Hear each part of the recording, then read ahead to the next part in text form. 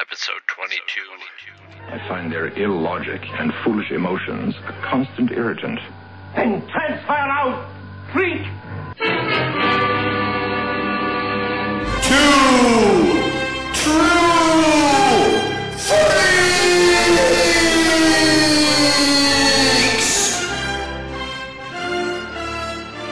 You belong in a circus, right next to the dog-faced boy.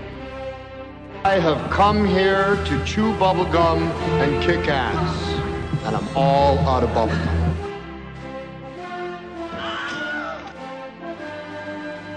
Cheap, lying, no good, rotten, fork-flushing, low-life, snake-licking, dirt-eating, inbred, overstuffed, ignorant, blood-sucking, dog-kissing, brainless, dickless, hopeless, heartless, fat-ass, bug-eyed, stiff-legged, spotty-lipped, worm-headed sack of monkeys. Matt.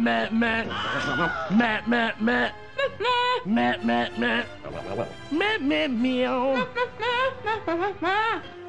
And now, together by live simulation via the internet, Scott Gardner and Chris Honeywell. Blah, blah, blah. No, blah, blah, blah! Con, you bloodsucker. You're gonna have to do your own dirty work now. Do you hear me? Do you?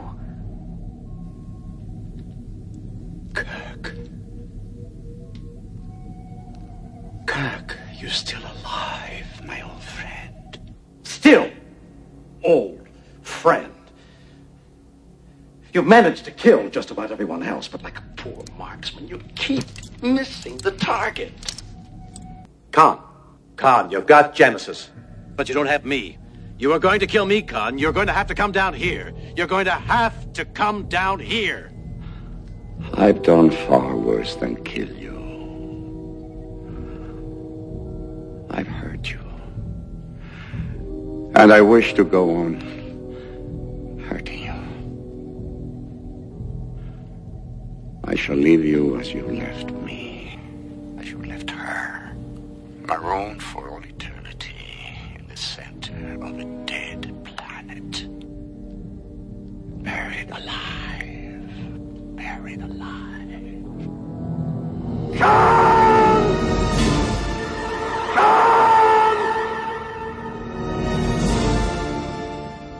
Welcome to a less than sober episode of Two True Freaks. This one is kind of a different one for us, as we are going to be talking about the loss of acting legend Ricardo Montalban. He died just a few days ago on January 14th at the age of 88.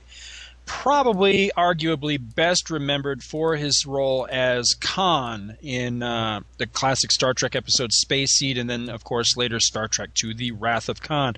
We'll also talk a little bit about, some of his other stuff, like on Fantasy Island, and I think people may have forgotten he was also a minor character in a couple of the Planet of the Apes films, and then just other stuff like that. But anyway, this episode we will be talking about Ricardo Montalban, and because we're primarily going into his role as Khan on Star Trek, we brought in some fellow Trek fans to discuss this with us. So anyway, as usual, my co-host is Chris Honeywell. Say hi, Chris.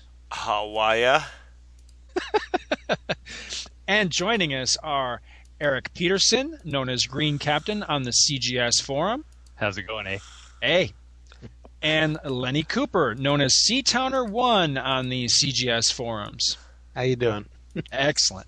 We are so glad to have you guys here tonight, and we are ready to talk Trek and just whatever the hell else comes up. So this is going to be just total, no real format other than talking about Ricardo and then just whatever comes up. So I don't know who wants to take it and who wants to run with it, or what direction we want to go. What do you guys think? Do we need to Well, I'd like to say one thing when you were saying master actor.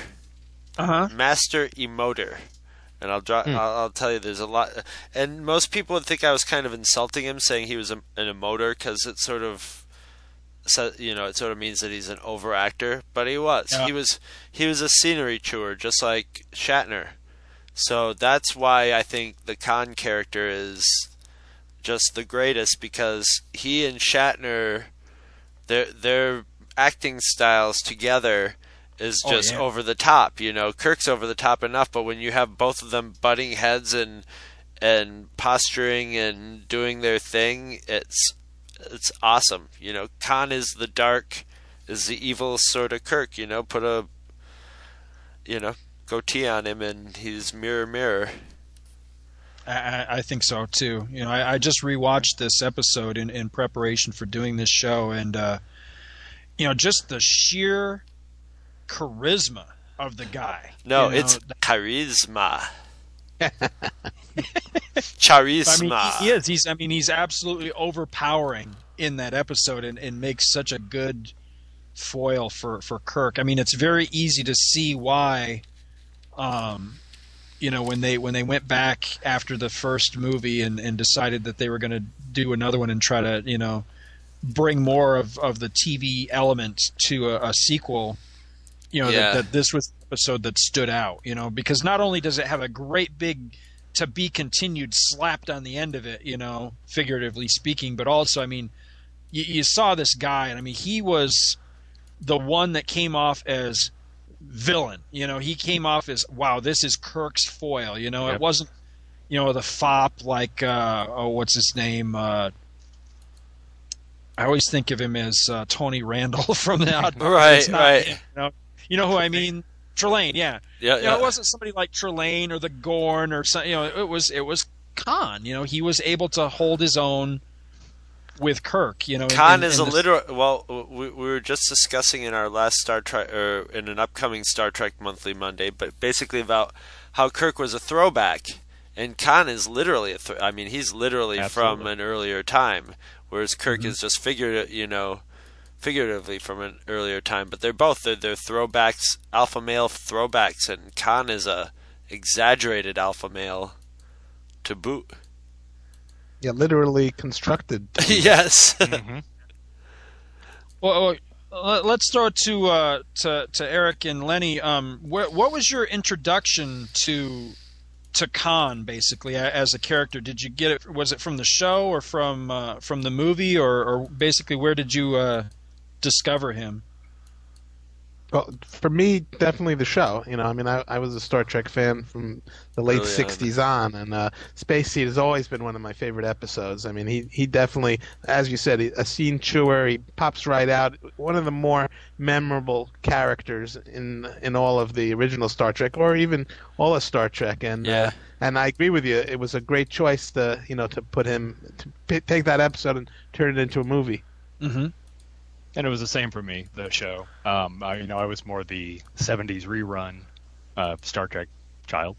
Right. But certainly, the same thing. You know, stuck out. Just, I don't know, there's something even about the way the episode's shot. I went back and rewatched it actually this afternoon as well. And I'm just remembering there's so many, compared to other episodes of Trek, there's so many like intense facial close-ups and glares, where they don't even need dialogue. And I do remember that, watching it as a kid, it really sticks with you. And like you said, I mean, Khan is that, or Montalban is that great emoter and really does hold his own with Kirk. So, and of course, when the movie did come around, now I've heard a lot of people gripe about the first Trek movie. I loved it. I love it. Yeah, and when the second one came, that was just like pure gravy. I mean, it was just like, yes, this is wonderful. So I think they made a great choice too. And of all the people they could have brought back, and I actually sat down right afterwards and started, after I watched Space Seed, and segued into watching Wrath of Khan, and they really meshed perfectly. Yeah, I think they did a really good job with it. It's funny because when I was watching Space Seed and Wrath of Khan over again, and originally when Wrath of Khan originally came out, to me so much time had passed between that, and now that I'm older, the time period between when the original TV show, original Khan episode showed and Wrath of Khan came out doesn't seem as long a time period, It seemed, and it was so the difference between the way the movie looked and felt and the TV show looked and felt is not as radical as I perceived it then. Now that I was rewatching it, especially the music, there's a lot of musical cues and themes that are right off the TV show. The type sounds, and there's that sort of and it's exaggerated, in space, but that sort of guitar echoey type, and down type of stuff going on, and I love it. I mean that you see, I like the first Star Trek too, but Wrath of Khan is my favorite. I think just everything about it just meshed in that perfect storm of Star Trekness. It had Kirk running through hallways. It had two hams slapping together. It had spaceships fighting. It had all the interplay between all the characters. McCoy is a grumpy bastard in this one. He's just totally the one scene where Spock tells Kirk to be careful, and McCoy turns to him and is like, "We will be careful." It's just like, damn, he's just trying to pick a fight with Spock at any juncture. And it's just it feels like Star Trek. It's got the music, it's got the story, which is basically like they're fucked. Oh wait, Kirk and Spock are actually more on top of the situation than anybody's figured, and it's just a grand adventure of it's basically sort of a reworking of Space Seed, where Khan is so arrogant about his superiority that he discounts Kirk and Spock, and they basically whoop him both times. And go ahead. No, I'm just saying I really agree with you that I like the first Star Trek movie, but it's not one that I overwhelmingly like. And I remember when it came out in the movie theaters, it was good, and I was so psyched to get new Star Trek. But when the second movie came out, that just blew me away. I mean, it remains to this day my favorite Star Trek movie. Me too. No, I agree. It's mine too. It's like you said. It hits on all levels. You got the great scene chewing, the Montalban Shatner, but then you got just a great plot. I mean, it's got some cool science fiction elements. It's got twists in it. It's just loaded. It's a wonderful movie. Nice. It has a lot of attention to little details that shade in the characters and shade in their aging and the way everybody feels, and that's Nicholas Meyer is a great director. Scott and I were just talking earlier today, and I was saying I haven't seen the movie time after time since it first came out, but now I think I want to see it again. I love that movie. Yeah, absolutely. When I saw that movie, I flipped out when I was a kid. It was so great, and he's just a very good director, and I think this movie really has a strong sense of direction, and he totally captured the TV. He captured enough of the TV show and enough of the feel of a movie and put them together so it felt like an amped up it felt like all the old elements were firing up again. And the first movie, I think the problem with it is like any movie, it was an establishing movie. You establish, you brought the characters back and you had to set everything up, so you couldn't have that slam bam storyline that just throws here's all your characters, throw them all to wherever they have to go, and that's what this one does. It gets right down to it, and it's another interesting. Kirk and Khan never occupy the same space in this one. Nope. That was cited somewhere. I was reading that was Ricardo Montalban's one regret about this movie is that he and Kirk didn't get to tussle again like they did in Space Seed, which is one of the great fight scenes. That's another good fight, yeah. It's almost like they clear. Well, this is great because we can hop back and forth between space. We can just hop back. It seemed in Space Seed during that fight that they just took engineering and cleared it all out. Yeah. For some reason, the floor space seems extra big in that one because they're just flying all over. There's a lot of empty, unused space. So they that good long shot, yeah. Yeah. Just roll around, take every wall, every remaining little table. And it's it's a little bit improbable that the Great Khan is just basically brought down by being beaten down by a piece of metal stick. Yeah. Well, what is it? Like pulls it out of the wall or something? Yeah. It's like some control rod or something. It's it's irradiated. That's it. That explains it. I'm telling you, I'm giddy with the Kirk fighting because we just watched the what is it? Tomorrow is Yesterday. Yep. And we've just recorded a monthly Monday about that, and that was another. So I've seen that one had another just awesome Kirk fight in it. So I'm all full of good Kirk tussles this weekend. It's great.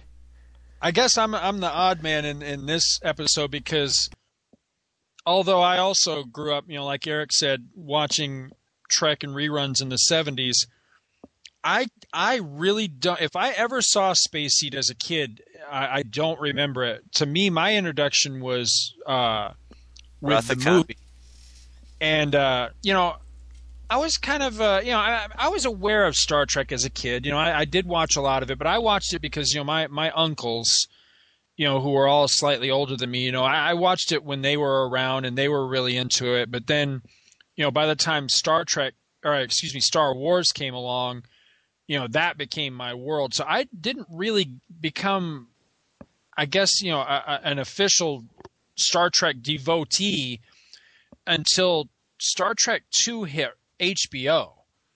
And that was when, HBO was new in our house, so it was a novelty. And then Star Trek 2, once it came to HBO, I mean, they just played it to death. Yeah. And I fell in love with it. So I really, even though, like I said, I had seen the show and liked certain episodes, it was really Star Trek 2 that really sucked me into Star Trek. So, that movie. Oh, are you kidding me? You taped that movie and memorized it. Oh yeah. I mean, I could quote it to you. I watched it and listened to it so many times. When we were doing our fake Star Trek too. When we were doing our fake Star Wars, we took so many, pardon me, of Scotty's quotes from Star Trek 2 and grafted them into. Because remember the Millennium Falcon, whatever the Millennium Falcon was, and ours had Scotty down in the boiler room, so we would always have sound clips. Scotty, aye sir, do this, aye sir. Yep. And I heard those. Yeah, and I heard those two in Star Trek 2, and it's just like, oh yeah, that's right. And I mean, you used to just rifle off lines from this movie, like, because I would hear them and I'd be like, oh god, I remember there was I'm going down there. Yep. Yeah. Well, Oh, go ahead.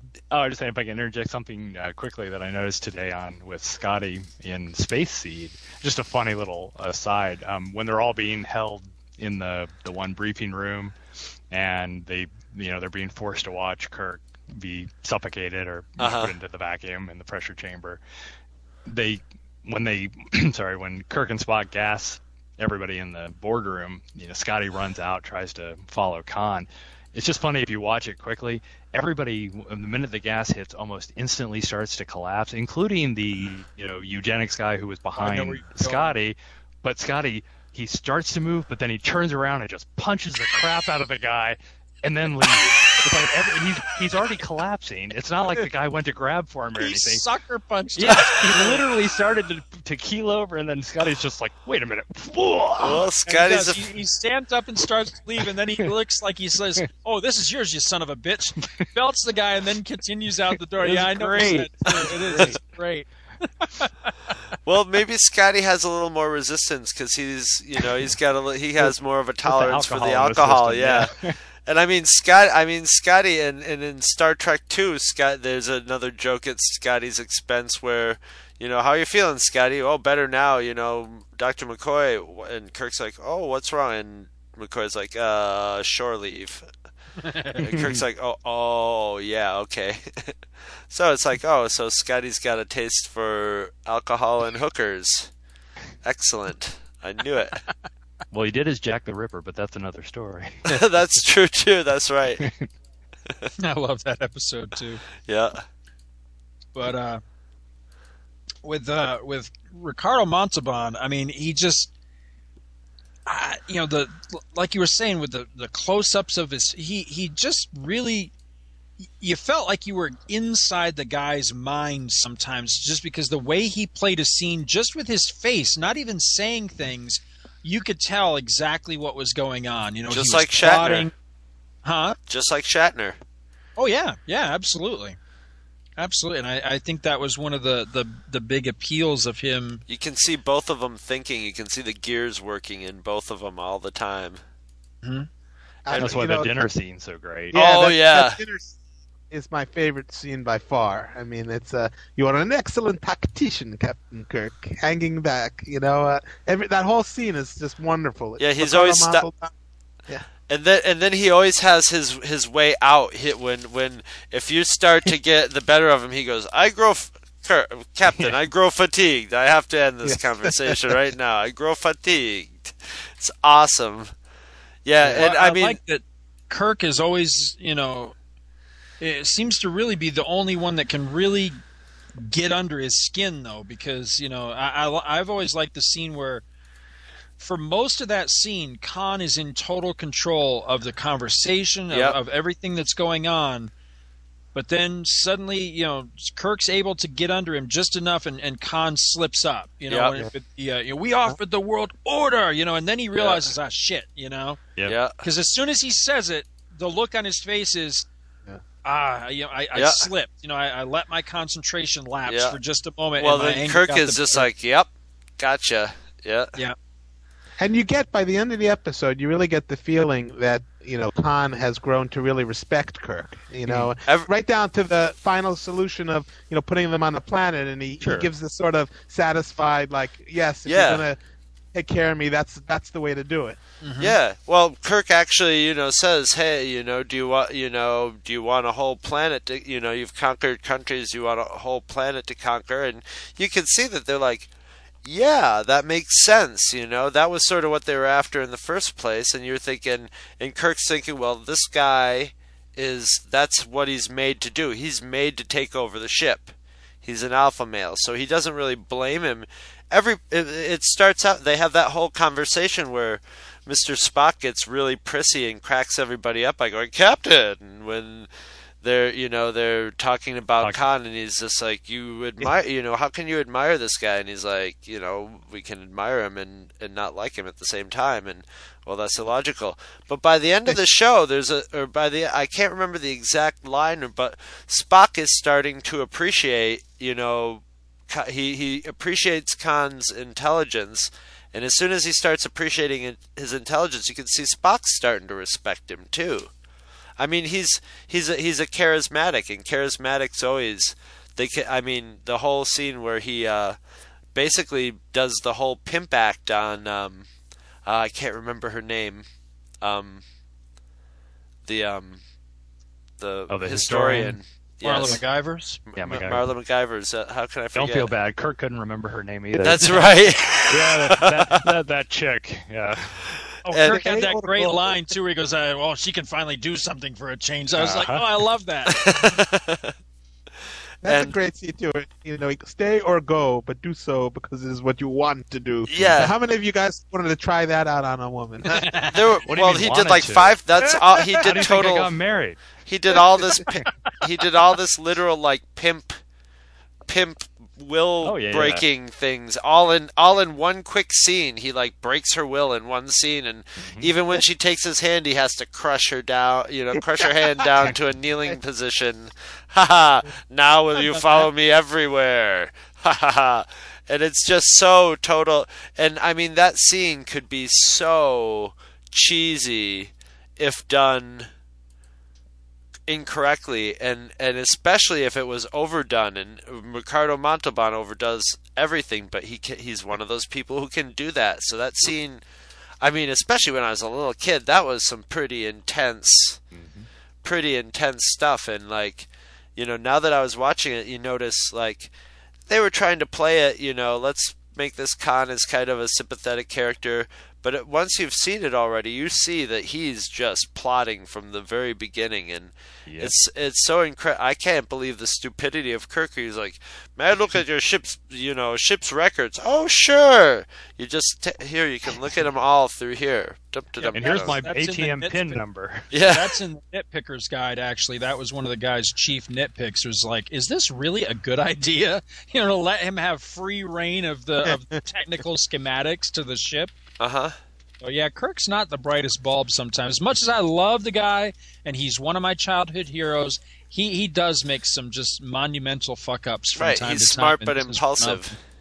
Yep, absolutely. Well, leaving a race of Supermen on this planet to do God knows what, and just leaving them there, and then, as we find out in the movie, never checking up on these people, Well, I was just going to say, other than just finding their ship in the first place in Space Seed, the majority of the bad stuff that happens in both Space Seed and Wrath of Khan is directly attributable to Kirk. Yes. A lot of it is his fault. He could have easily made a choice or two here or there that would have made things quite different. So. Yeah. Well, that's another thing. And ethically, they probably should check up on him, every once in a while. That's another thing I think works so well about Khan, though, is that, over the years I've come to realize that he's not, he's not your cardboard cutout villain. He's not out there to take over the world or, some petty, stupid-ass thing. He's actually got a legitimate fucking beef. He's been stranded on this planet. 6 months after they were left there, it became a desert planet, worse than Tatooine. He lost his wife. Several of his other people died by these horrible bug things in their ears. By the time he finally gets back, into space and hunting Kirk, I think he's got a pretty legitimate pissed going. It's not just, I want to, do this because you stranded me. It's like you stranded me and left me there. So yeah, I think that works on that level of a villain with motivations you can actually kind of sympathize with. Well, yeah, a lot of Kirk's foibles are brought right out into the light in this one. It's pretty much acknowledged that this was a big fuck up of Kirk's. Kirk pretty much knows it too. And at the end, his best friend pays for it in a way. Yeah. And there's just everything catches up with Kirk at once in this. His son, a romance that he left dangling, from his past. His Kirk pimpedness comes back to haunt him. Everything just sort of all his chickens come home to roost in this one. And I just can't stress how well this movie was written, and Laird, I love the whole thing. I love the eyeglasses. That he gets the eyeglasses as a present, and there's a scene where he has to look at the monitor when he's trying to buy time with Khan, and he has to use his glasses to see it, but he doesn't want Khan to see him using glasses, so he's turning around and putting the glasses on. And then, whipping him off his eyes and turning over. Just another minute, Khan, and putting his glasses back on. It's great, and stuff like that. I have a feeling a lot of that stuff is Shatner. I have a feeling a lot of those characters, you just write their lines and they can fill in all the rest of that stuff because they're just completely intimate with those characters. And so there was a lot of that in this movie. The characters were really feeling like themselves, and it was great. Yeah, I think the one thing that I was less enthusiastic, and it actually I didn't get a chance to rewatch these before the show, but I'm going on memory. But I think the Khan's a little less dimensional in the movie than he is in the show. Oh, he's a nutty, bit more obsessed, crazy. Yeah, he's loony. Yeah, so that was a little thing I was slightly disappointed in, I would say, because like I said, that going back to that dinner scene in the first first episode, I mean, you really had the feeling that he was a clever, intelligent guy, in addition to being genetically superior and such. And here he's a little more. Well, you have the whole Moby Dick Ahab analogy that's running through Wrath of the Khan. So I mean, he's obsessed, and nutty, And I think also, he's been worn down to his core. His core. Shit. What I'm trying to think of what I'm going. Like his core motivation by this point. The reason they go to that planet is because it's especially lifeless. That's the reason they're paying attention to it. Is they're looking for a planet with nothing, not even microbes on it. And these guys weren't on the planet for 6 months, so they've been 14 and a half years, which is weird because his followers seem too old to be kids and too young to be they should all more be around his age. But that's another story. But they've been there 14 and a half years. Sorry. No, I was just gonna say they of the what I think there was 72 remaining people. They never really say whether it's or what the ages spread of the people are. So I don't know. But then again, they're genetically superior, so they may not look as old as they are. So, and it says, yeah, go ahead. No, I'm saying it's 16 years. At least the Space Seed was in 66, and Wrath of the Khan was 82. I don't know if that's the real time frame. Yes, in the movies. They were there. They were there. They said they were stranded there for 15 years. 15 years, yeah. They do reference that a couple of times in the movie that it's been 15 years. Oh, and then I guess so then he couldn't be more than 14, the son, right?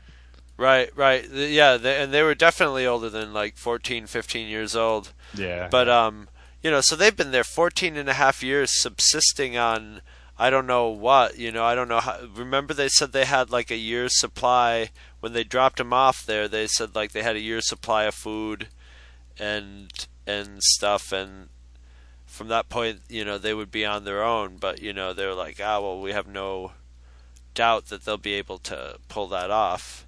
I didn't see 70 people, so maybe they were eating each other. That could be.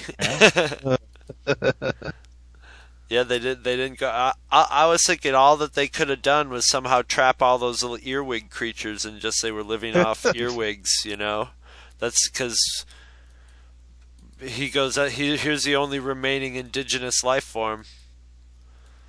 I think it's really a testament to Montalban's acting that most of the original Star Trek episodes, especially the really classic ones, but even some of the mediocre ones, a lot of them have had, sequel stories or picked up storylines or something like that. But with the Khan thing, it's the only one where they actually spun a movie out of one of the old episodes, unless arguably you wanted to argue the one with Nomad became the first movie, but I kind of dispute that. It's just sort of an idea. But also, 3 books, about Khan, which I wish I'd actually read all 3. I've read the first one. It was really, really good. I need to pick up the other 2 and read them. But, there were 2 books that cover Khan during the eugenics war that basically give the whole backstory on that. And then there's actually a novel that covers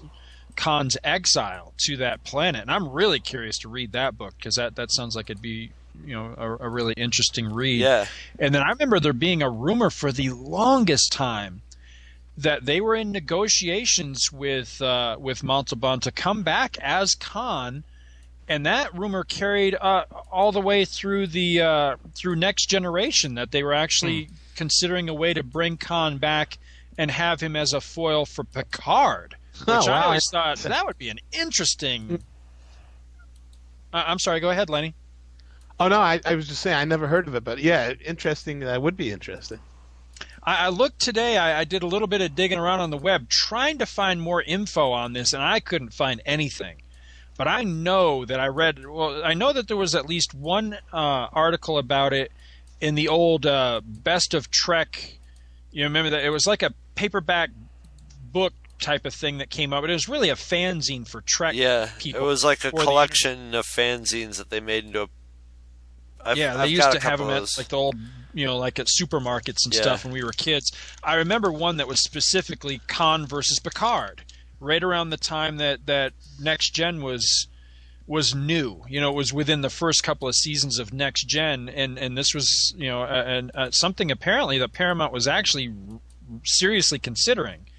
And then I just never heard anything more about it. But yeah, I think that's really a testament to you know, not just the character, but, you know, Montalban himself, that, you know, that they were considering. I mean, that would be some major hoops they'd have to jump through story-wise to figure out, you know, how the hell are we going to bring him back, you know?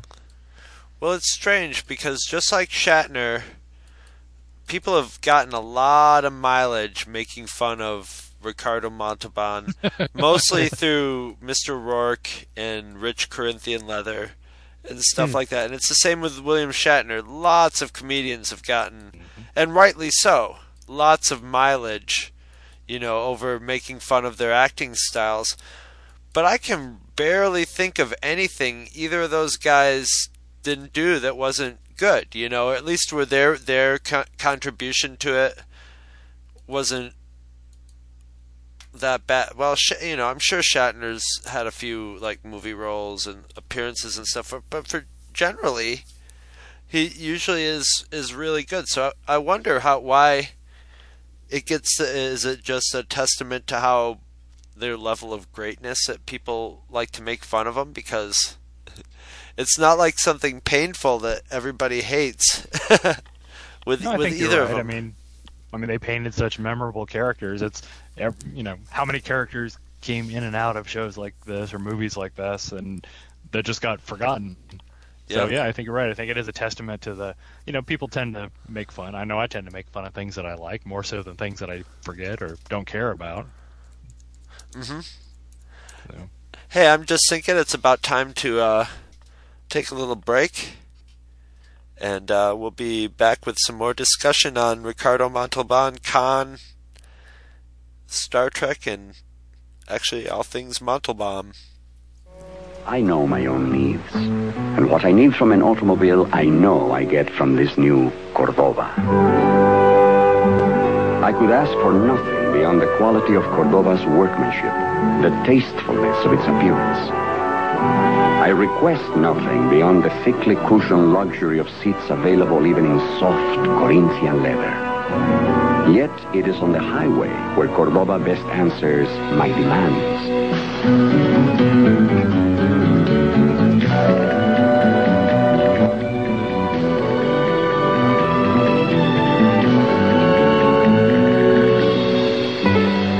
I have much more in this small Chrysler than great comfort at a most pleasant price.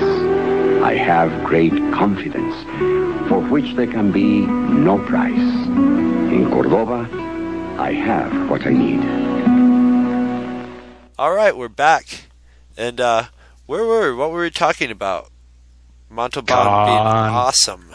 That's right. Khan. I think I was muted. Can you guys hear me? I can hear you now. Okay. Hey, Lenny, are you still there? Yeah, I'm here. Okay, I was just going to say, speak up, man. Oh. Hey, you know, you made reference to the book. I remember hearing about the Khan novel. Is it like where they explain why we haven't heard about the eugenics wars, even though we're past 1997 or so? It was like about a secret war or something. Did you guys actually read one of those books? I read, I listened to rather the first one, because I still haven't been able to pick up the actual book itself.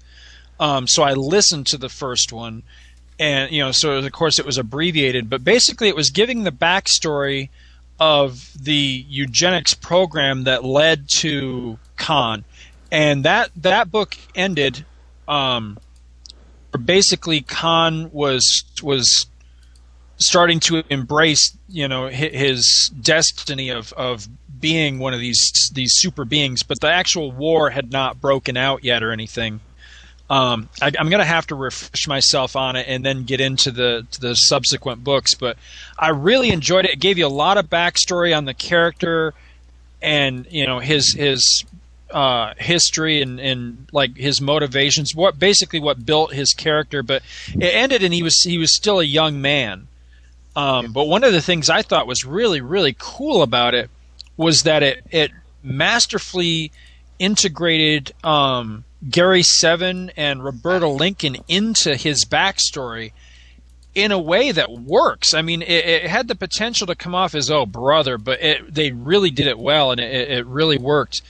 But I get the feeling, the ending of that book sets you up for the perfect, oh shit, it's all going to go wrong, because he's not a villain in the book, and he's not even a villain at the end of the book, but you can see where he's headed. You definitely get that sinister vibe from the way the book ends. So yeah, I need to revisit those and read the later books. And then I'm really curious about the Exile one. I'm curious about that one because I'm wondering, how do you spin an entertaining tale out of a tale of a dude stranded on, just a big sand pile for 15 years? How do you make that interesting? But I think he's going to. I think it's going to work. So I'm curious, what the story actually is with all that. So yeah, no, I remember I heard an interview, I think, with the writer. I guess it's Greg. I'm looking on Wikipedia here. Greg Cox. Greg Cox, and he did the Eugenics Wars, The Rise and Fall of Khan Noonien Singh, and Reign in Hell. I guess that's the second part. He's written a lot of Marvel's prose novels as well. He did. I think he did a couple of the Iron Man books, and I think he did one or two Fantastic Four books and some different stuff. He's a fairly prolific writer, but I mostly know him for his Star Trek stuff. But what I've read of his so far, I really like. I mean, he's a good writer. Oh, he did the adaptions, the novel adaptions of Infinite Crisis and 52. That's cool. But yeah, I highly recommend that first Khan book. Like I say, I haven't made it to the other two, but I mean, I have no doubt that they're at least as good as the first one, and I really enjoyed the first one. I really liked the backstory you get on the eugenics program and all, and it does make it work. It makes it fit with the fact that we don't know it happened. Yeah, not so much the fact that we don't know it happened, but the fact that our history didn't, of course, unfold the way it was predicted to, in 1966 when this episode came out. But they do make it work, with integrating where we're at with where kind of the story is headed. The two can sort of half-ass marry up. But they didn't, they integrated modern stuff, but they didn't entirely scrap the established Star Trek timeline. So at some point, it's still going to have to diverge from reality and how things really did pan out. Well, it's funny because I was wondering when I watched. Of course, I watched Space Seed first, and when they specifically said the 1990s, right? And I'm like, ah.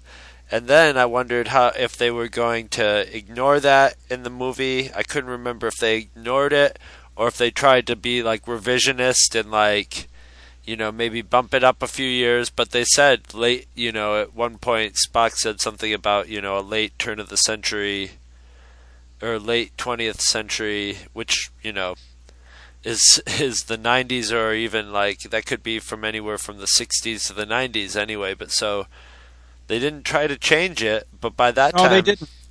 They didn't really start backpedaling on Star Trek's established history of the future until, to my mind, the first time was with the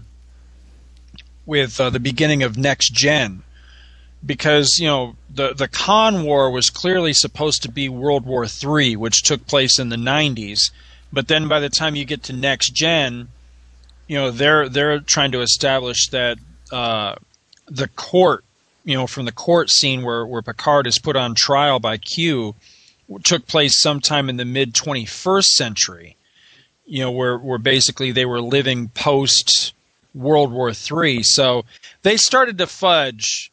The closer they got to it actually being 1996, they started to kind of play with it and realizing, well, this is all going to play silly if we don't start fudging the future a little bit. So then they started to play with it. It became a little bit more fluid by that point. But Yeah. Also, I think that in later Star Trek, or in the various incarnations, we've seen.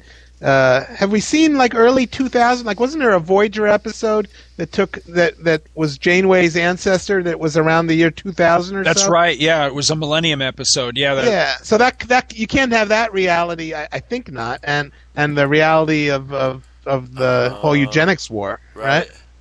Although I understand, I have not seen it myself, but I understand that there is a 2 or possibly 3-parter Enterprise episode that is supposed to marry up with this Khan story. So I'm curious to see that. I'm presently watching Enterprise. I've seen all the Enterprises. I'm trying to remember that. Not all of them were all that memorable, unfortunately.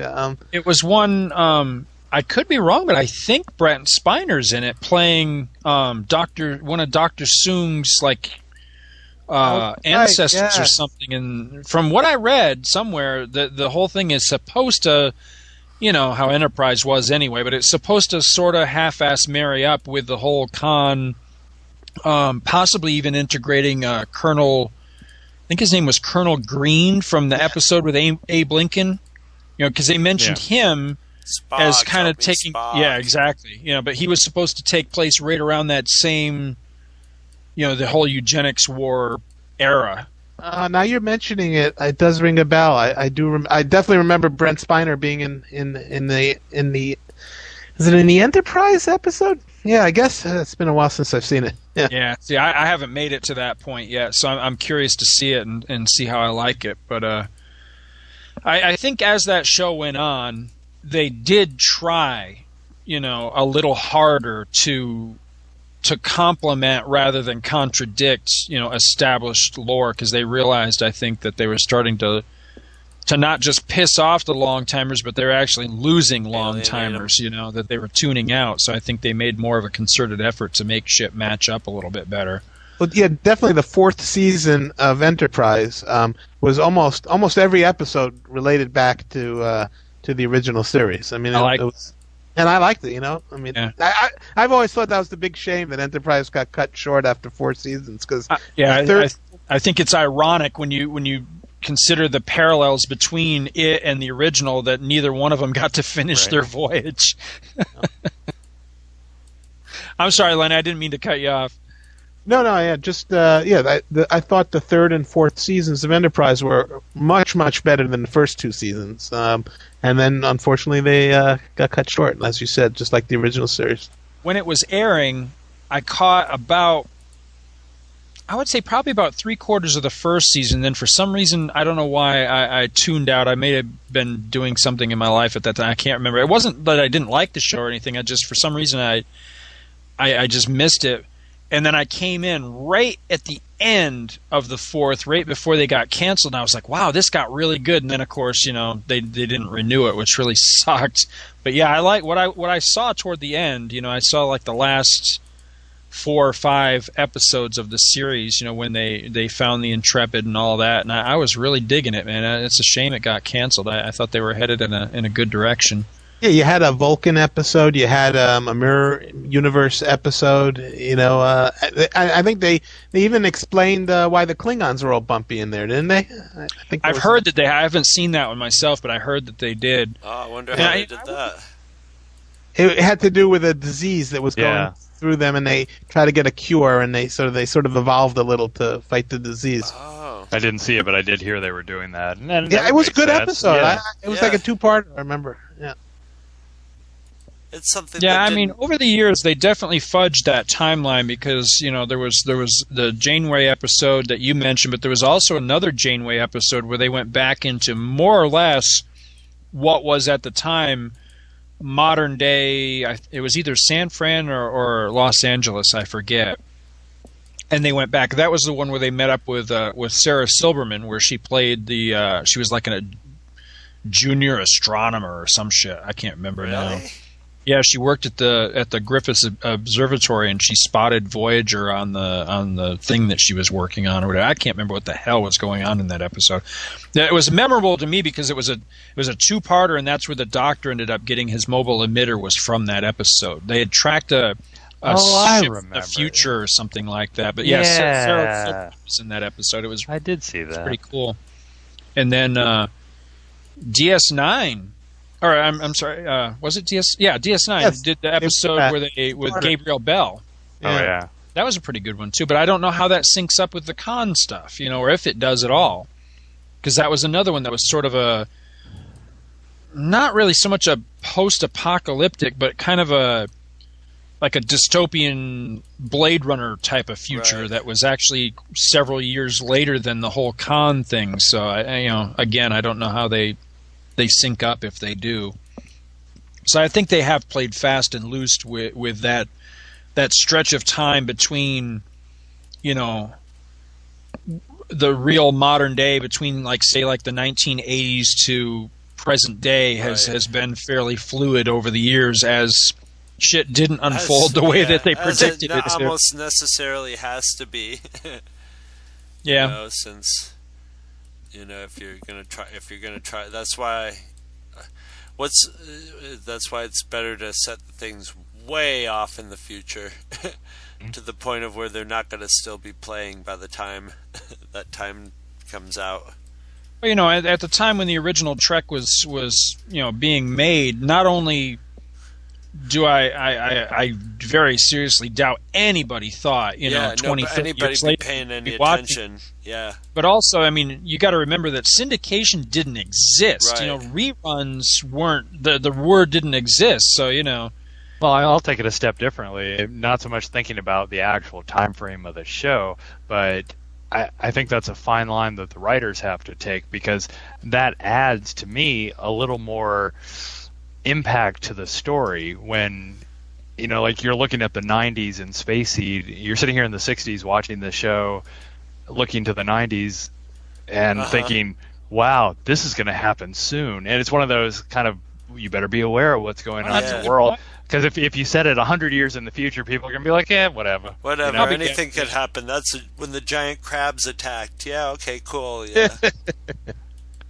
That's true, too, because look how much mileage the James Cameron got out of the Terminator thing, because that was set just a few years later as well, and they've had to do the same thing over the time, sort of as we got closer and closer to the actually taking over.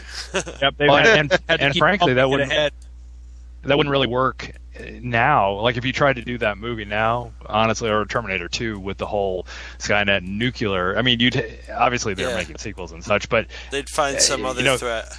Yeah, there was that real paranoia around the time that it was coming out. I remember I had it. I was always looking at the nuclear clock. You don't have to tell me, man. I lived with a military base in my backyard, so I definitely grew up under the threat of, I'm just south of Jacksonville, Florida, which is was one of the biggest nuclear stockpile and targets on the East Coast. Nice. So. You know the paranoia I'm talking about, then, that's for sure.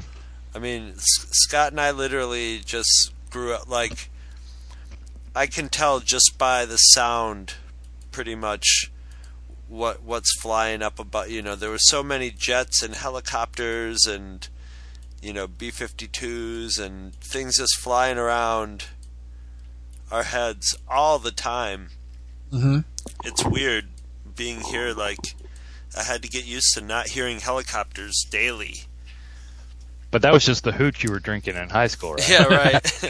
The rot. Man, these helicopters won't leave me alone. The black helicopters. The black helicopters. I've actually got...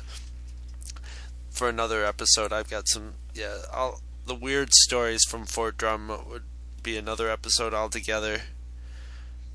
The Black Ops episode. We've gotten way the hell off topic. And now, Scott, poor Ricardo Montalban. Speaking of Ricardo Montalban, I've been waiting to see if you brought this up, and you haven't yet, and I was wondering if you were going to remember it or bring it up. But you, of course, we've discussed it in earlier episodes, our fake Star Wars that we used to do almost like a radio show. We used to do little cassettes. We'd script it out, and then we'd record all the parts, and you'd sort of hack it together. Mm-hmm. And do you remember we had one episode of that, probably after we'd been doing it for a while, one of the later ones with Fantasy Planet? Oh my God! I totally forgot about that. I wondered if you. I just remembered it the other day with Mr. Snork. That's right. And they all ended up going to all the characters who were all, just basically parodies of, and after a while they were barely even parodies of Star Wars characters. It was just our way of continuing on the Star Wars stories. And they all went to Fantasy Planet with Mr. Snork, and I can't remember what Tattoo's name was, but there was a Tattoo, and the Tattoo used to fight with the R2-D2 character, and that's all I remember about that storyline. I can remember you did a fair impression of Ricardo Montalban saying, "Welcome to Fantasy Planet," or that's right. I can't do. I sound like a Russian when I try to do it. Well, if we listen to it now, our voices are probably like 3 pitches higher, though. I do remember. Now that you say that, I do. That does kind of jog a memory there. Yeah. Well, along with for me anyway. I was never much into Fantasy Island. I mean, I watched it a few times and kind of got a kick out of it. And I don't remember the Corinthian leather commercial at all. But the thing I remember him for the most, besides Khan, was I was a huge Planet of the Apes fan. I still am, but I mean, back in the day, I mean that was Star Wars before Star Wars. To me, was Planet of the Apes and Logan's Run. And, over the years, I've kind of whittled my fandom of Planet of the Apes down to just the core, the original movie and the third movie. Those are the ones that I love, and the other ones I kind of write off as they're okay or whatever. But in the third movie, this is the one where Zira and Cornelius come back to time and come to modern day. I think it's L.A. that they come to. Mm-hmm. And during the course of the story, they become fugitives and they're on the run, and Zira is pregnant and due any time. And Ricardo Montalban plays a kindly, I guess he's the owner of the circus. Yeah, like an owner / ringleader. Yeah. And he takes them in. Armando. And he's Armando. Yeah, that's right. And he delivers Zira's baby. And I don't know. Should we spoil this? This isn't a very old movie. It's old enough that you can pretty much. Yeah. Okay. Yeah. What spoilers? In the end, they pull a switch. He keeps Zira's baby, who is going to grow up to be an intelligent speaking ape, and swaps it for. He had an ape of his own in his circus that had just given birth, so they switch babies. So at the end of the movie, in one of the most heart-wrenching end sequences of any movie, sci-fi or not, Zira and Cornelius are gunned down by the bad guy of the whole picture, and he also kills the baby. But what they don't realize is that the baby's been swapped.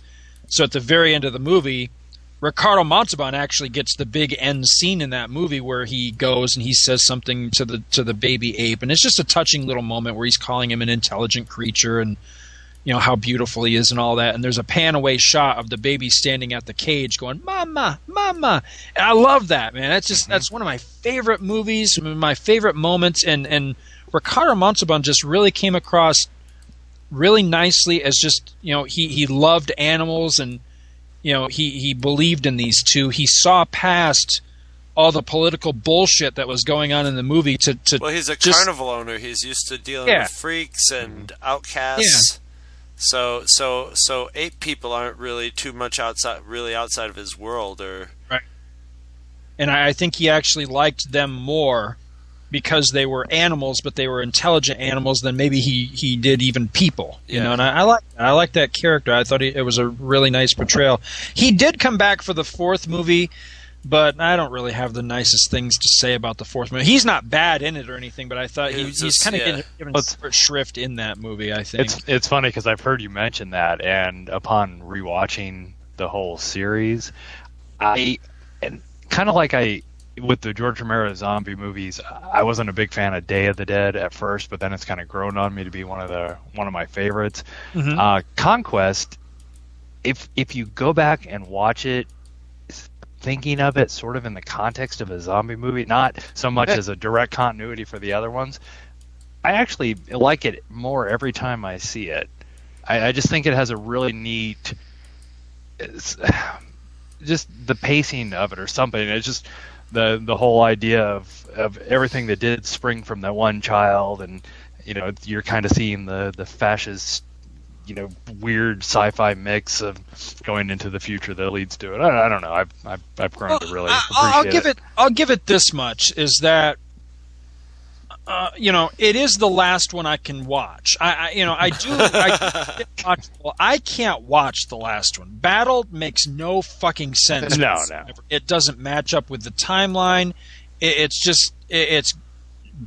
bizarre. It's almost like a dream. You watch that movie after having watched the other four, and it's almost like, did I dream that? Was I drunk or something? Because it just doesn't make any sense at all. So at least the fourth one makes sense, but I have a lot of issues with that one too. The timeline not timeline, but the continuity with the Apes movies started to get skewed as soon as they started to make sequels, and so the fourth one is really hard to reconcile with the third one.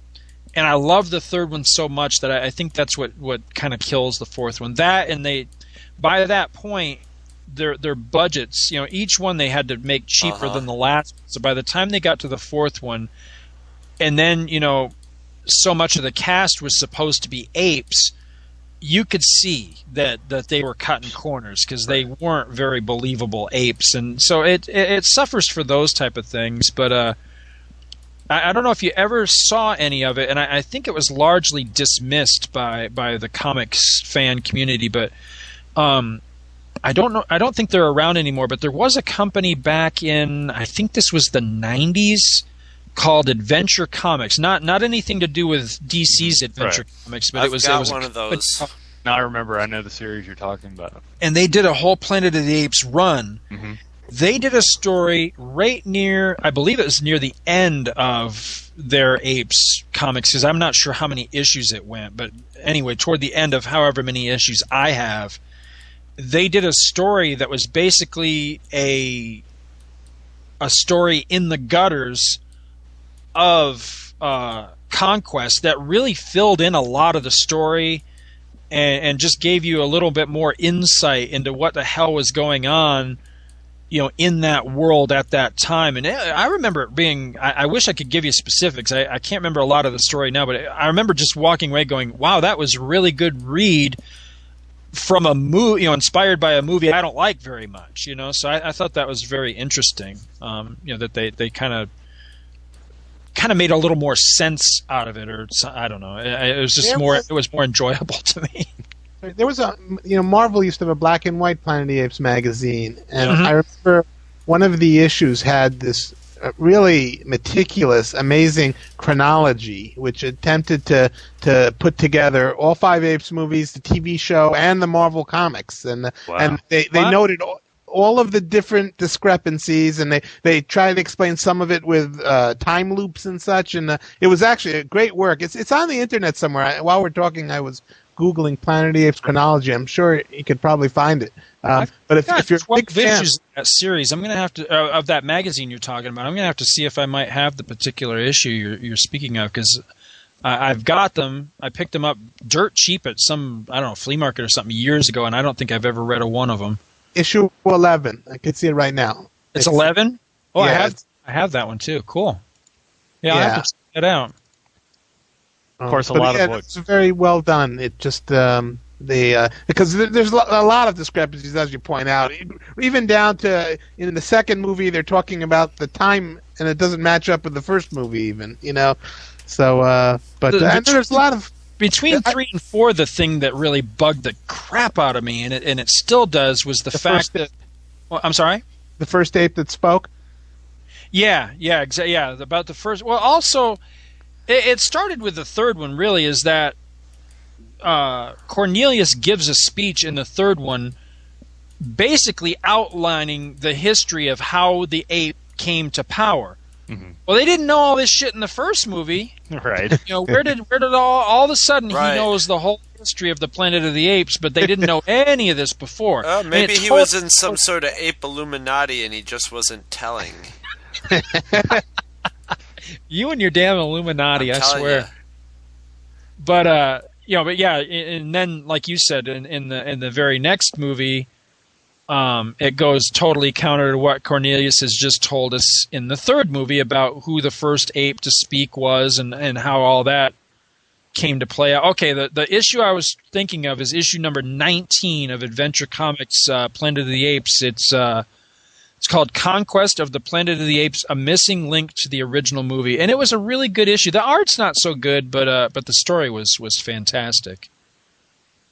But maybe in the Terminator fashion, maybe because of the swap, with Armando and the kid, maybe it altered, it skewed the timeline, and that explains Conquest. Are you trying to make my head pop? Well, I'll tell you. Yes, I am. Back in those days... Dark Knight's the greatest movie ever. Back in those days, I don't think you had to be as careful with continuity because people weren't able to watch this stuff over and over and over again. Once in a while, but when it first, you might be able to catch like on TV an all-day Planet of the Apes marathon or something. But when these were coming out, it was pre-videotape and all that, so it was like people just couldn't memorize all those. A few people, I guess, could read maybe novelizations or stuff and note continuity errors, but I think they could get away with a lot more than they can now. Well, if they read the original novel, they wouldn't know anything about the movie. Oh, right. Well, yeah, the original novel's nothing like that, It was a French author, and then the movie was basically that sort of concept, and then Rod Serling got a hold of it and just did his own thing with it altogether, and there was sort of a similar revelation at the end of both of them, but it was done in a different way. The book was good, actually. I remember reading the book in when I was in middle school. Was it? Pierre Bouillet or Bouillet? Bouillet, yeah. Hey, yeah. And I remember being really disappointed at first that it wasn't the Planet of the Apes that I was used to, but I got caught up in the story of it and was like, well, okay, at least it's a good story.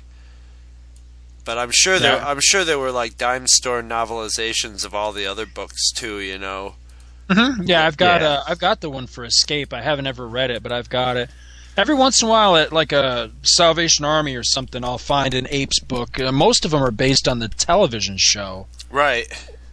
But there were adaptions of at least Escape anyway. But I think all of them got an adaptation. Oh no, I can answer this one because I tell you, I was a Rabid Ape fan. There were adaptions for all 5 of them. I've read them all. Or actually, there might not have even been one for Planet of the Apes. Well, I definitely know there was Escape, Conquest, and Battle because I read them. I might even have them somewhere in my house. To tell you the truth, I've definitely got the one for Escape because I'm looking at it here. I haven't pulled it out. White cover, right? And they're in like a picture frame. Yeah, let me see. I don't think mine's an original first print because I don't think it's. Yeah, mine is. Oh no, shit! That's for the TV series. This is. The one I've got for the TV series, Planet of the Apes #2, Escape to Tomorrow. But I never watched the TV. Is the TV show worth watching?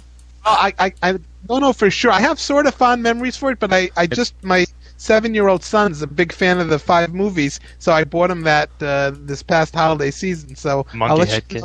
Yeah. I remember. You're right. It is. It's a white book, and they're in a picture frame, like a family photo on it. Yep. Yeah, I love that. I remember when I was a kid, the TV series. I remember I ended up, when I was a kid, the TV series, I thought it was kind of cheesy, and I actually liked the cartoon Planet of the Apes that they did. Oh, I remember that was better good, than the TV one. All I really can concretely remember from it was somebody, the human, whatever the human character in his story was, he built a hang glider. A wooden hang glider, and I just remember seeing the hang glider. It was like flying out of a cave, and you could see the string because it was like an Ewok one, sort of. It was like supposed to be made of sticks and twigs and leaves, but you could see the string a la Condor Man as it sort of just slid along. Condor Man. I think the TV show was a lot closer to Battle than any of the other ones. That's stylistically, true. Yeah, and I remember, I used to catch, like, I don't remember the TV show from originally, but then didn't they take all the TV shows and they sort of grafted them together and gave them a name and would play them as movies? Movies, yeah. I've got a bunch of them on my DVR right now because I think this was back at Thanksgiving time or thereabouts. They had an ape marathon on one of the stations. I think it was Turner Classic Movies or something. They do play them fairly regularly, the movies, but then once they play the TV movies as well. Actually. Oh, go ahead. I'm looking at an episode guide right now. There were 14 episodes of the TV show, and then this episode guide lists 5 what they call TV movie compilations. Yeah. And it looks like the first one is episodes 1 and 3. The second one is episodes 2 and 5. So they've got funny names like Life, Liberty, and the Pursuit on the Planet of the Apes or something like that. Yeah, I've got a bunch of them. I've got a bunch of them on my DVR. I just haven't gotten around to watching them yet. The problem with those damn things is they'll put them on. They don't necessarily put them on in order, and unless you know what the order is, you're lost. You don't. They'll show a random movie or whatever, and I don't know which one is supposed to follow which. And I would always get gypped by seeing Planet of the Apes marathon all day, and it would be all of those. It wouldn't be the original ones; it would be those, and it's just. I mean, I'm curious to watch. The thing to really watch for with those is when they put those on. The last marathon they did, they played the original 5. They played the TV movies. But what I was most psyched for is they played a whole bunch of documentaries I'd never seen. They had like Back to the Planet of the Apes was one of them. There was another one, Impact of the Planet of the Apes, which was basically talked a lot about the phenomena of apes and all the merchandising. I think a lot of people think that all this new, well, it's not new anymore, but all this shit where a movie comes out and they get figures and T-shirts and toy lunch boxes and all that, they think that that's a Star Wars thing. It is not. It owes back to apes, man. Apes shit with merchandise. Those were some of the first 2 lunch boxes I ever remember seeing and going like, ooh, that's a cool lunch box when lunch boxes were cool, were Star Wars and Planet of the Apes. But Planet of the Apes, well, no, it was Scooby-Doo and Planet of the Apes, and then Star Wars came along later. But I got into. You remember when we were kids? I mean, I was nuts for Mego figures. Yeah. And although I never owned one, I discovered Mego figures through Planet of the Apes I'll be putting a few older kids down. Huh? I'll be putting a few of those Planet of the Apes Mego figure pictures up on the garage sale gloat pretty soon. Do you have some? Not anymore. I don't. Yeah. Now, I'll have to post a picture on the forums, but a couple years ago at a convention, I did a pretty badass Dr. Zaius costume. Awesome! I was damn proud of that. So that is cool. I'll throw those up there. Well, so I'm glad I'm not the only one, because I'm telling you, my wife gives me such a hard time about every time they're on. She just rolls her eyes, but I'm like, look, those movies they're great. You got to get over a little bit of the cheesy whatever, but. They have Ricardo Montalban in them. They have to be great. Yeah. Oh, absolutely. One of the greatest gifts I ever got from a girlfriend was an ape suit. and Scott, you're thinking we should go to break, huh? I'm thinking. Yeah, well, I was just going to throw out. Who sent me this link? Lenny, did you send me this? Yeah. All right, I'm going to put this up on the show notes or whatever when we post this episode up. But this is great. I'm going to have to read this. It's a total timeline.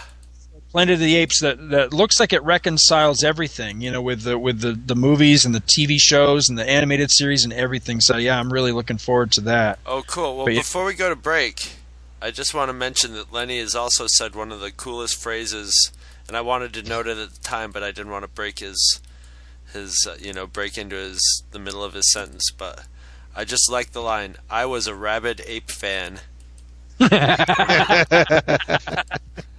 It just works on so many different ways. I like it. Well, thank you. I'm a fan of rabid apes myself. right, we'll be right back. Be right back. There's a choo-choo in Chihuahua, in Chihuahua. There's a choo-choo. It will chug clean through Guadalajara. That is, if it doesn't rain. On the choo-choo, Papa dozes. Mama's busy counting noses. Though a bull sits smack on the railroad track, no one bothers to complain as it climbs a hill with a mighty will. Hear the whistle drill from low to high. Wee, then the people stir. Check the calendar. It must be the 10th of June.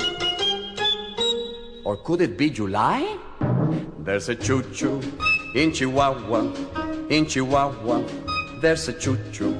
When a bigger train sees it puff and strain, it may offer it a tow. But the Chihuahua choo-choo only whistles, thank you, no.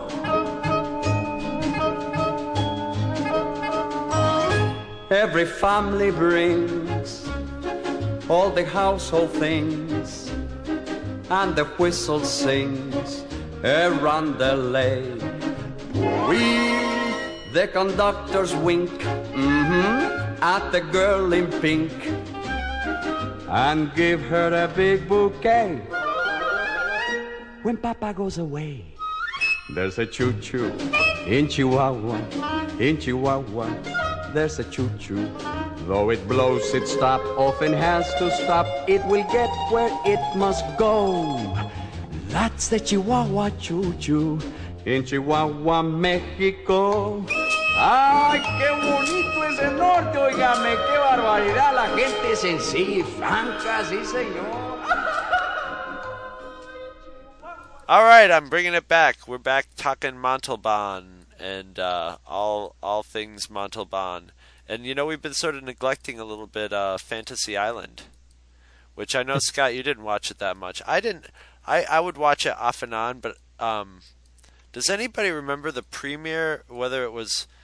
When I was a little kid, my cousins lived in Long Island, and where I grew up, we only had CBS, but I'd go to visit my cousins in Long Island, and they had all the networks. And I remember going there, and my one cousin, Kevin, was very excited over they'd seen it was, I don't even know if it was a pilot or if it was like an ABC movie of the week. It was, but it was a movie. Yes. And he was a much darker character. Yes, people in a couple of places, people died. I think people came to a bad end, and it was sort of more like a Twilight Zone sort of. Like some people got a little comeuppance in Fantasy Island too. There Careful what you wish for. Yeah, that's exactly. Had a little bit of devil to him, you know. And my cousin was like, "You got to see this movie," and we watched it, and all the only detail I really remember is there was one character who wanted somebody to be trying to kill him, and they were so all through the movie people were trying to gun him down, and he wanted to basically be James Bond, and I think he ended up, there was some complicated reason why, but he ended up sliding down a mountain on a card table. And it was really, and I just remember it being really cool, and I remember it being really scary, and Mr. Rourke being a sort of a kind of sinister character, and Tattoo being, you know, kind of the evil dwarf instead of a cute sidekick. You know, he was sort of a freakish, you know, an impish evil dwarf rather than, you know, his you know, nice little right hand man. Rather than the jovial impish dwarf that he became later. Yes. He's like the mirror universe Tattoo. Isn't that kind of the spin that they took when they brought it back with Malcolm McDowell and it bombed big time? I know it bombed, but I never saw it. I remember that, yeah. You could be right, yeah. I never heard nothing about none of that. It sounds good on paper, I guess. Yeah, I mean, a Twilight Zone-ish Fantasy Island sound. I mean, that's something I would have watched, actually. Did it have? You would think that would kind midget? You would think it would kind of suck for tourism on the island, though. Yeah. You know, the couple people who got back on, well, you know, I took the flight here with about 6 people, but I was the only one who left. Yeah, it was just me. And he said nobody's really. Yeah, it had better karma or something. I don't know what he was talking about, but But they had a couple big body bags in the plane on the way back. I just don't. Yeah.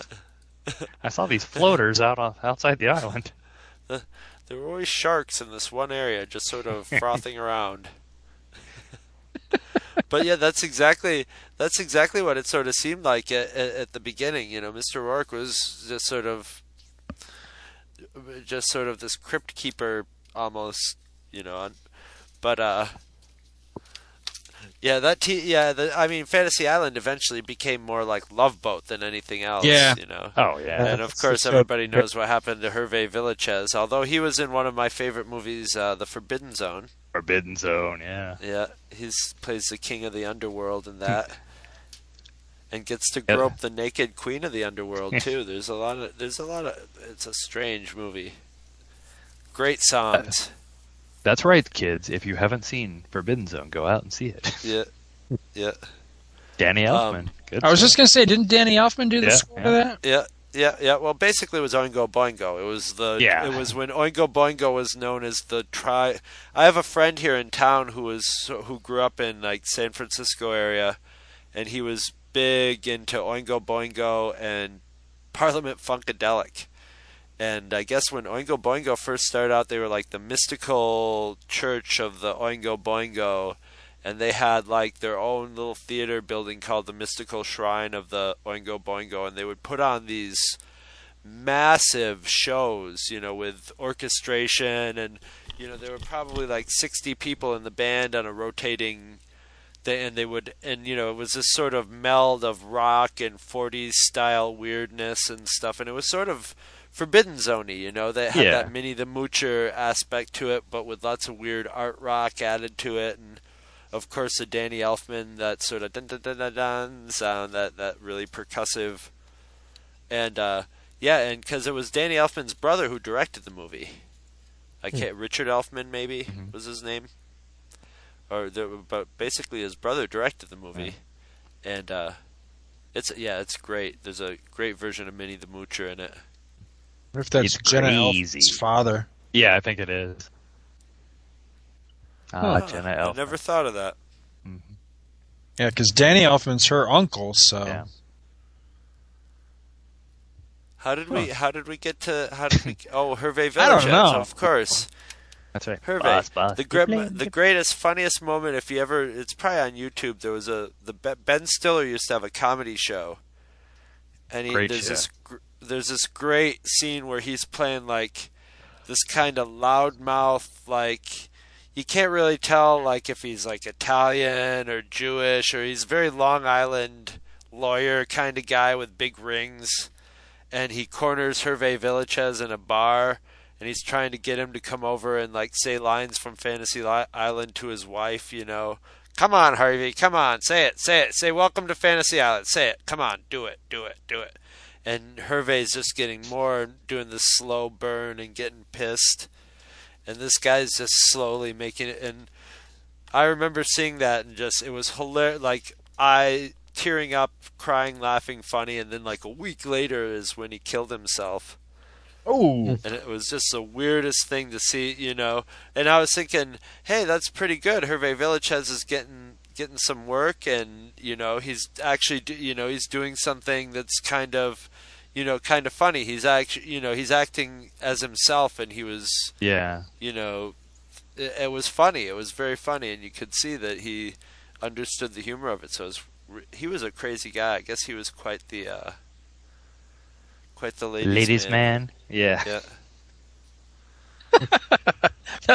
That's very hard for me to picture somehow. So you can pretty much imagine like the nights at the when the rap parties at Fantasy Island with Hervé Villechaize and Ricardo Montalban as the hosts.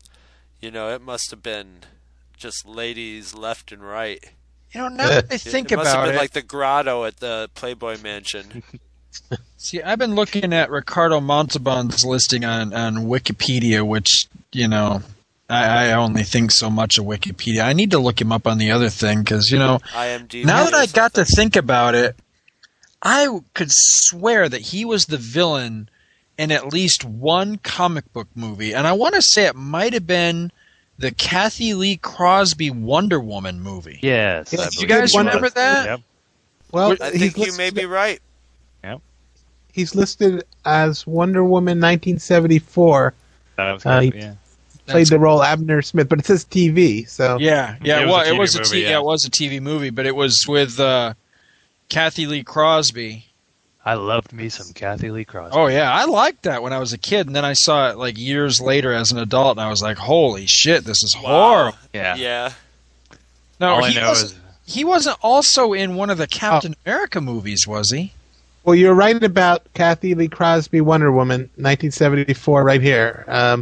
It had Kaz Garris as Steve Trevor, and Ricardo Montalban is the third billing as Abner Smith. I guess that must have been the villain. Yep. 1974. I thought so. Wow. I thought so. One of my favorite Ricardo Montalban roles actually was a Columbo episode he did, where he was a perfect foil for Columbo, because Columbo's that down-to-earth guy, and he played the aristocratic guy, like, you'll never catch me, I'm too good for you, and of course he gets his comeuppance. I'm a big Columbo fan, and that's just a good episode. Well, Columbo's another... Peter Falk made that role just like, Shatner made Kirk. He was, he was a bulldog. He just comes off as being humble and down to earth, but his brain is just tearing everything apart, and working. He's just slowly working the person into his direction until he's got him, and then he just sort of offhandedly reveals to him that he's screwed. And so, the two of them together, put those two actors together, that's another, watch out. They had every piece of scenery in that whole, show probably had to look like a dog toy at the end of it by the time those guys were done. I'll have to look out for that one. In reruns, I never saw it. Good stuff. Was it you? Somebody was on one of the forums and they said that as they were finding out that he was dead, that they were watching that episode was on TV, and they couldn't believe it because I saw that too. I don't know. They schedule those things so far ahead. So he's like, they couldn't have known that this isn't being shown because it was like, oh, let's put the one with Ricardo Montalban on. Maybe it was, but probably not. So he was just like, that was quite a that was the same thing happened to me with the drummer from Frank Zappa's original band, Jimmy Carl Black, died. And probably 2 days after he died, or before he died, they had 200 Motels on TV, which you don't see on TV that much. Mm-mm. I don't think I've ever seen it on TV. No, not until that point. Right. Of course, younger viewers might remember Ricardo Montalban in the more recent. He was the grandfather in the Spy Kids movies, of which I saw the first two. I never saw the third one, which I heard was awful. But the first two weren't that bad. Well, it looks like his last role, according to IMDb, was the role of the cow in a 2008 episode of Family Guy. Oh, what a way to go out. Oh, I can think of worse ways. Adam West is going to go on being on Family Guy, so... Hey, did you guys know that Ricardo Montalban also played a cow on Family Guy just recently? Really? Yes. Tell. I was just informed of that right now. I see. So somebody was listening to the last few minutes and said, "What are you talking about? Ricardo Montalban. Did you know?" I said, "Nope, but I'll throw that in right now." How timely. I think I remember seeing that. It's like it's basically like a throwaway line. It's a total throwaway gag. He's in there for 2 seconds as the talking cow, but it was it was so. I mean, it was Ricardo Montalban's voice. Although with Family Guy, you don't know because Seth MacFarlane's a good vocal actor. So, just going back to the movie and the show for a second, you have a little continuity error that's discussed that he recognizes Chekhov in the movie. Yes. Right? Yeah. Even though, so I actually was at a Star Trek convention, I guess in the 80s, and Walter Koenig was a guest, and he told like this hilarious story explaining the glitch where he was actually on the ship back in the first season in the bathroom wall episode because he had the runs or something, and Khan had to go to the bathroom too, and he couldn't get into the bathroom because Koenig was there, and that's why he hates He never himself. forgot him. He never forgot him. Yeah. I've heard that story too. When Chekhov finally comes out of the restroom, Khan goes, I will remember you," or something like that. So that's why he remembered him later on. Yeah, I've heard that one too. I got a kick out of it. Well, Yeah, what I because thought, I remember thinking that, and I was like, I remember thinking, oh, that's right, Chekhov is in this, but he wasn't in, because I'd just seen Space Seed, and I'd forgotten like that there was even a specific line of dialogue where Khan's just like, and you, I never forget a face, and that always has one of my favorites, and I know this is. I don't know if Scott remembers this, but I always remember when we were kids, you always used to talk about when we would write storylines. You always loved those moments in a story when you had two characters and a third character, and the third character knows one of the two characters, and the other character's, starting to figure out that these, you two know each other, how do you two know each other, right? And you were always a fan of that moment of, in drama, having that moment. And there's definitely a moment of that with, what was Captain Tyrell? Was his name? Yeah. Where Captain Tyrell is just looking at Chekhov, and he actually says, "How do you know this person?" But he's like just looking at him for about 5 seconds, like, "What? Wait, we're on a random planet, surrounded by these fucked up people, and this guy knows you?" Which is great. They could have just not. They could have not acknowledged that, and it makes it a little more believable to have someone react. Well, going back to those Best of Trek novels I was talking about before, I remember one of the articles being, they used to do a regular feature in there where people would write in and ask questions about things like continuity errors and stuff, and this one came up about the Chekhov thing, and I remember one of the writers or somebody said that basically they screwed up and it should have been Sulu. And that's always stuck with me, that it should have been. But then, I rewatched that episode in preparation for this episode. Sulu's not in it either, so they would have been just as much of the quantity had they done it with that. So, well, I always thought, when I was watching that movie, I was thinking, didn't Koenig and Shatner not get along, or didn't he not get along with somebody? Something weird, but I think everybody got along with Shatner really well. But there was some weird, just the way it seemed like almost like maybe he had, the way they had to schedule everybody to do their scenes together, and poor Koenig, poor Chekhov spends this whole movie, he gets a few scenes as on the starship and getting implanted by Khan. Then he's a zombie, and then the rest of the movie he's just sort of laying, a good chunk of the movie he's spent just laying on the ground holding a rag to his ear, when Kirk's finally and his son are finally making peace, and David's finally coming clean to Kirk. All the while Chekhov is just laying on the ground "Oh, don't mind me here."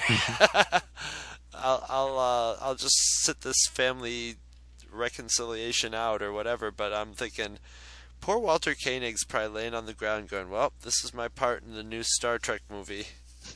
I like when he comes to the bridge way late in the movie, and he has all fucked help. up, and and he kind of sort of has a stumbling gait over to the weapons console. I really like that, and I wonder how many people actually catch the fact that he's supposed to, his inner ear is supposed to have been affected, and his balance is off. Well, he's also had a parasite wrapped around his brain and been controlled by Khan and tried to, who was making him try to kill Kirk. So he's a little fucked up. I was thinking, is this guy really competent to aim the laser beams? At this point, I mean, it's nice and sentimental to have Chekhov back on. Good to see you up here, Chekhov. But really, he's kind of fucked up. Wouldn't it be better to have somebody who's aiming something, to have their inner ear maybe a little more aligned, and not be in a sort of zombie state where your hand-eye coordination might not be at its full. He went down to sickbay and Dr. McCoy had him dewormed, so he's all right. That's the thing is, they were also like, once you put these in your head, they wrap around your brain, and then they cause madness and then death. but that's not what happened with Chekhov. It just crawled out did it crawl out because he was resisting it? Maybe he has like really cruddy ears or something, and the thing just couldn't take it anymore. Yeah, but he didn't even get to the insanity part. He just got, and then that was another thing. I was thinking maybe Khan had one of those. Maybe that's what was making him a little nutty. Maybe he had a brain worm and he'd gone beyond the brain worm. A brain wig, an earwig, whatever. They were like steroided earwigs. I think Khan was pissed off because he looked like he was 70 and everybody else looked like they were like 25. That's probably what pissed him off. He aged and nobody else. He had a face of rich Corinthian leather, that's for sure. But no, I'm serious. Did you notice that most of his followers look like they're in their early 20s, but he's he's aged significantly since Space Seed, but nobody else really looks anywhere near. They're all refugees from like the Road Warrior, complete. They've got that sort of post-apocalyptic 80s look, Yep. The way people looked when they were post-apocalyptic in those days. Yep, they came over from the Beyond Thunderdome set for that. Yeah, they had sort of like these ripped up garments that were sort of ripped up garments with a combination of like caveman and like furry Scandinavian parka look with headbands for the ladies with their furry hair. And all the guys with mullets, flowing mullets. Hell yeah. It was just a recurring fad that made it into the future, Sure, yeah. Every few hundred years, mullets come back. Also, Montalban had the eyepiece that was also reminiscent of the miners in the Gas Passers episode, too. He had those Devo that was pretty cool. On. Now, here's the big question. I need to know where everybody falls on this side, because I've heard two different stories, and I'm not sure which to believe. You're galvanizing us now? Yeah, exactly. I want to galvanize everybody. All right, Khan's chest. Real chest or prosthetic? Plastic? Oh, no, I've heard the prosthetic idea as well. I've heard that, yeah. I've heard both, and I don't know who to believe on this, so... I'll tell you what. I'm saying it's a real chest, and I'll tell you why. Because it's the same with Shatner, except Shatner was getting fat in this one. Montalban was not going to get... Montalban was probably working out, but he's got that... When you get that chest like that, is the old guy working out chest. It's kind of creepy. Yeah. It gets that sort of... It's what happens to... There's two kind of... I've noticed this now that I've seen, like, you working backstage and going to rock shows, and you see the rock stars... who were like from the 60s, like especially notably, I'll cite the examples are Robert Plant, Roger Daltrey, and Bob Dylan.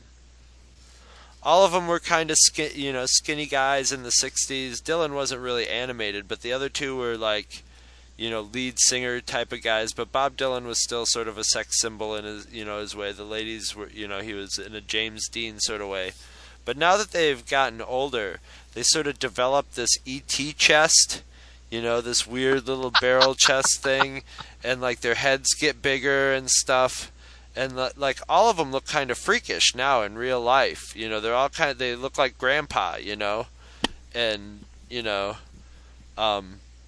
Bob Dylan from far back looks like James Dean. Bob Dylan, you get up close and he looks like E.T. He's got an oversized head, and on this weird frame.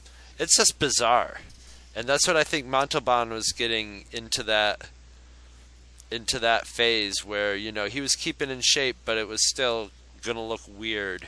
Well, according to Wikipedia, contrary to speculation that Montalban used a prosthetic chest, no artificial devices were added to Montalban's muscular physique.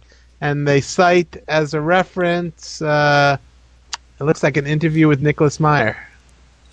His body is exactly like his acting, just exaggerated. I don't know. I've heard it both ways. I would love to know what the official story is on that, because I've heard both sides of that argument. It looks fake as hell to me. That's why. That's why I think it's real. Yeah. That's why I think it's real, because I think if it was fake, they'd be like, "No way, we can redo that. Let's do something about that."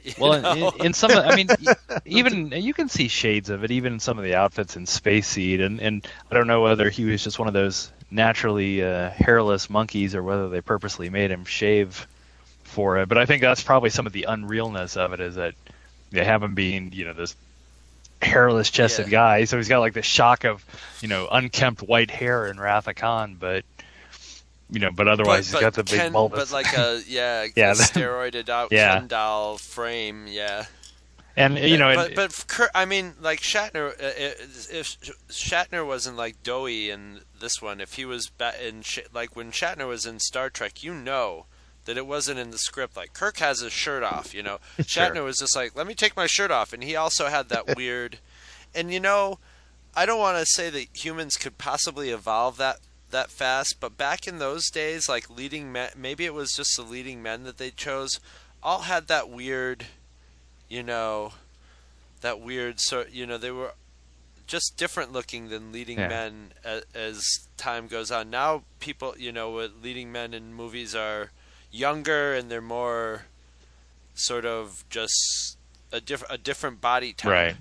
In those days, you had the barrel-chested, you know, Steve McQueen, you know, William Shatner style, and Sean Connery, and they all love to take their shirts off and and wear those weird pants that go midway up their midsection and It's true. Just, you know, just this weird that was a style in the 50s and 60s, and that was, you know, and Kirk was and I don't know how old Shatner was when they did Star Trek, but he had to be in his 30s, right? Yeah, I think so. And so he was kind of young. For leading men, like, a lot of times were like in their prime, like in their late 40s to like 60 years old. You'd see these people in movies that probably should have been like a lot younger as far as the character went, but the, you know,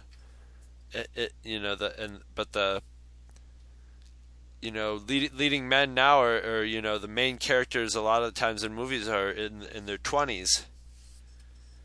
So that was, so Shatner was kind of a really young leading guy, where he's kind of, like when I watched the Star Trek Phase 2 or Star Trek New Voyages, whatever you want, and the guys who are playing all the characters in it are really, you know, they're all in their 20s. So it's really strange seeing, you know, Kirk and Scotty and McCoy as like 25-year-old. Although at the rate that they put them out, you know, after like 5 episodes, they'll all be in their late 30s. Yeah, because it looks like they're doing one every couple years or so, you know. So they'll have a major studio behind them for the budget on that. They got to scrape it together, you know. Well, just wait till the new movie. You talk about your 20-something original cast. Sorry. I wonder if Montalban has a son that they could put in the movie. You know what's really okay. Oh, go ahead, Lenny. Sorry. No, I was just going to say one of the really good things about Star Trek 2 is I think up to that point it was definitely the best spaceship fighting Star Trek we'd ever had. You know, compared to the TV series and and beyond the first movie, it's just a really exciting movie on that level. Oh yeah, I think one of the things that for me made it so exciting, just the ship combat, like you mentioned, was one of the things about Trek, at least the original series, was that you had the conceit of all the ships in space were on the same plane, when you saw the shop, everything was lined up like they were floating on the ocean. Yeah. They were all, always equal with each other. They were always the top to bottom configuration was always the same. Exactly. They would just be facing each other. One wouldn't be upside. You got to figure sometimes you'd run into a ship that was upside down or. Right, and that's what struck me in the battle between the two and between the two ships in Wrath of Khan was that. I just remember seeing the movie and just being amazed. It's like, oh yeah, you're in you're in a space where you can do anything. So yeah, of course you're going to be doing these Jaws things and coming up, sneaking up behind them, that. And that's another part where the music is just awesome. It's got that old style Star Trek, the horns, that where it's coming. I'm gonna put that underneath us when I do this. Yeah, that's how that was where I discovered James Horner. He's still one of my favorites to this day. He really took. Yeah, I have to say on that soundtrack. I'm gonna actually listen to that soundtrack pretty soon because I was just loving it because it really takes all the Alexander Courage elements and updates them into the new Star Wars music, but it incorporates them, so it's got that overwrought feeling of a Star Trek episode, where the music is really, really lurid, it's just it's exaggerated, just like it was in the TV show. There's nothing subtle about Star Trek music. When there's a romantic scene, the music is just syrupy and and there's there's women singing in the background and strings, and when it's battle music, it's completely. When something funny's happening, all of a sudden this whimsical music comes up. Well, it's a crime that album has still never gotten the special edition treatment because it really needs it so bad. Oh, really? Because the album that's out there.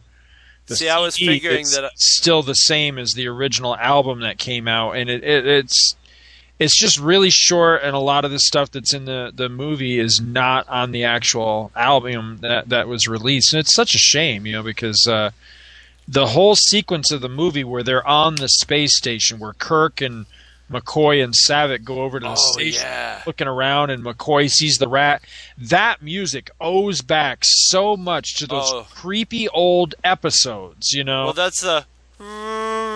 Yeah, exactly. Yeah, and none of that stuff is on the album. It's really it's a really, yeah, it really that sucks. Yeah, they need to do the special edition treatment on that. Hopefully one of these days. Well, here's a question for you guys. We have the new the new Star Trek movie coming out with like I said, the 20-something cast. If you did have to recast Khan, if you were going to put Khan into, if, say this movie makes $1 bazillion and they decide they want to do a sequel to it, and they think, hey, we're just going to mirror the first series and have Khan, young Khan in this movie, for some reason. Little Khan. Yeah. Who would you cast of current, known crop of actors? Keanu Reeves. Damn, you took my choice. I would. Oh, wow. I mean, is there anybody currently working who you think could just really pull off that gravitas of command and power? People may not agree with me and may not like it, but this guy has the accent to do it. He could do it with a thick enough accent, and say if this happens, it's going to happen. Let's say it doesn't happen for another 10 years, because I would maybe want to put 10 years of gristle on him. But then again, you can do that with makeup, and that would be Antonio Banderas. Okay. Who's sort of a sex symbol actor, like Montalban. He's not as much of a scenery chewer as Montalban, but he could. He's Desperado. He did a bit. Yeah. And true. Yeah, I mean he's been in a lot of Robert Rodriguez movies, so he's into he's done exaggerated roles, and he could probably really Spy Kids. Yeah. And he could if you put him in the right makeup, and you'd have to take him out of that, what was that guy's name? Fabio. He has that sort of Fabio hair thing going and all that. You'd have to get, chop his hair up and shave his chest, and maybe have him just work out weird parts of his chest so it sticks out unnaturally. But he might be able to pull it off.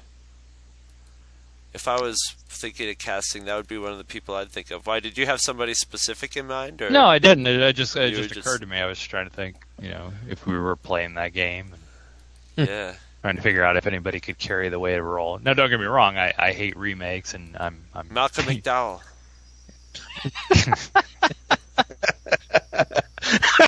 Yes, you're onto something. He's a small little guy, so you wouldn't get the physical elements. So maybe he wouldn't work for that. But I think somebody that could pull off the acting side, they could pull off the, ruler of Asia and the Middle East aspect and all that. But I don't know the actor's name, but the guy who plays Saeed on Lost. Could make an interesting choice, but I don't know. I mean, he's kind of small, so I don't know if that would work. You might need somebody who actually looked like a genetically engineered Superman. And that guy doesn't. But I like. I think he's a good actor, though. I think he could be menacing. You know who would be great but it would be on the planet surviving grizzled Khan. I cannot remember his name. He was just recently briefly in Grindhouse in the first preview, Machete. Oh, Danny Trejo, yeah. Yeah. Yeah. He's one of my favorite character actors of all time. Mm-hmm. He's just a classic, great, good actor with a super face, for playing bad guys or tough guys. He's got just that ultimate face for it. You guys know who we're talking about? No clue. No. You've seen him many times. He was in From Dusk Till Dawn. He's in all of Robert Rodriguez's movies. He's very the biggest, rough, ugliest Mexican, meanest Mexican, usually biker type of guy. Yeah, real craggy face. Huge guy, huge tattoos. Mexican guy usually has always has tattoos hanging out and droopy mustaches usually, and is just his face looks like the surface of the moon.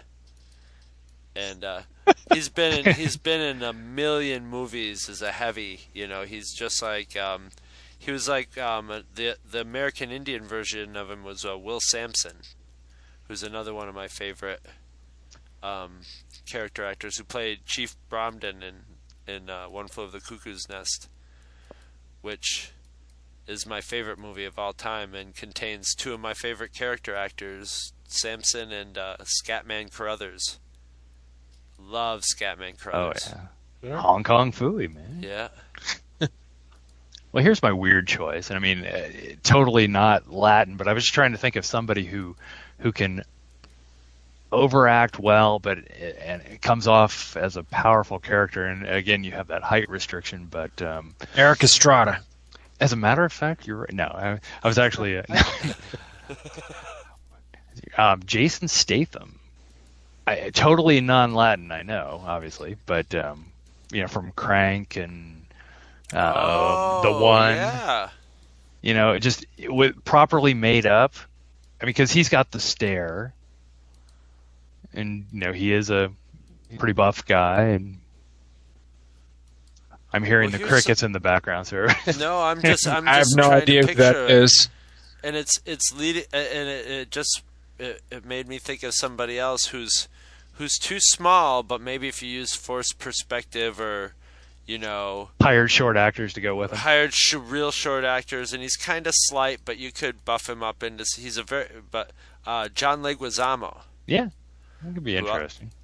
He's usually he's one of my favorite character actors nowadays too. Now, of course, like Marky Mark. Of course, considering the just looking at some of the casting choices without having seen the movie, of course, because it hasn't come out, but looking at some of the choices in the new Trek movie, I could see the producers of that going with someone like the guy who plays Fez on that '70s show. Oh yeah. The WB version. Yeah. Sort of. Yeah, that's what I'm afraid of. I'm afraid, but then again, it's J.J. Abrams, so I'm hoping that he has some sort of, it seems like just from stuff that I've seen, from what I've seen of Lost and stuff, that he would at least understand what makes Trek. There's a lot. I mean, there's just a huge amount of hack directors out of there. And they love to give movies like this to kind of hack directors. Mm-hmm. My favorite example of a hack director made good is Ratner, Brent Ratner. Mm-hmm. I knew you were going to say that too. That's the first person that came to my mind. Yeah. And he's managed to make a couple good movies, but that's just because they were made before, and he just copied it, which was the Red Dragon. His Hannibal movie. Yeah. The Red Dragon. Yeah. Manhunter, such a superior movie. Yeah. And I mean the Hannibal and Manhunter is almost as good as Anthony Hopkins. Oh, yeah. But they just want so it was just a remake. But he was just and they're less of a they cost less.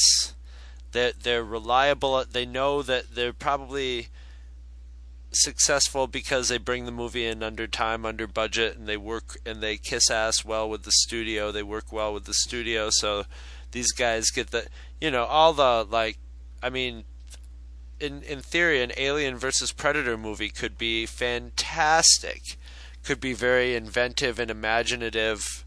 Even though it might be kind of maybe a stale concept or a forced concept, it could be done really imaginatively, but they don't care about that. They're wondering about how much money and how cheaply they can do it, and and both of those movies have been, gymongous pieces of crap, and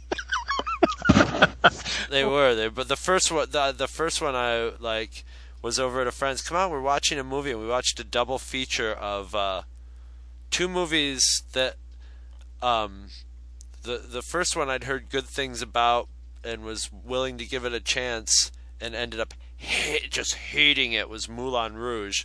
And then right after that they popped this one, and I'm like, well, at least I can sit and maybe it'll be a good gory stupid movie. And it wasn't even that. It was just so painful to watch. It was very PG-13 and very uninspired.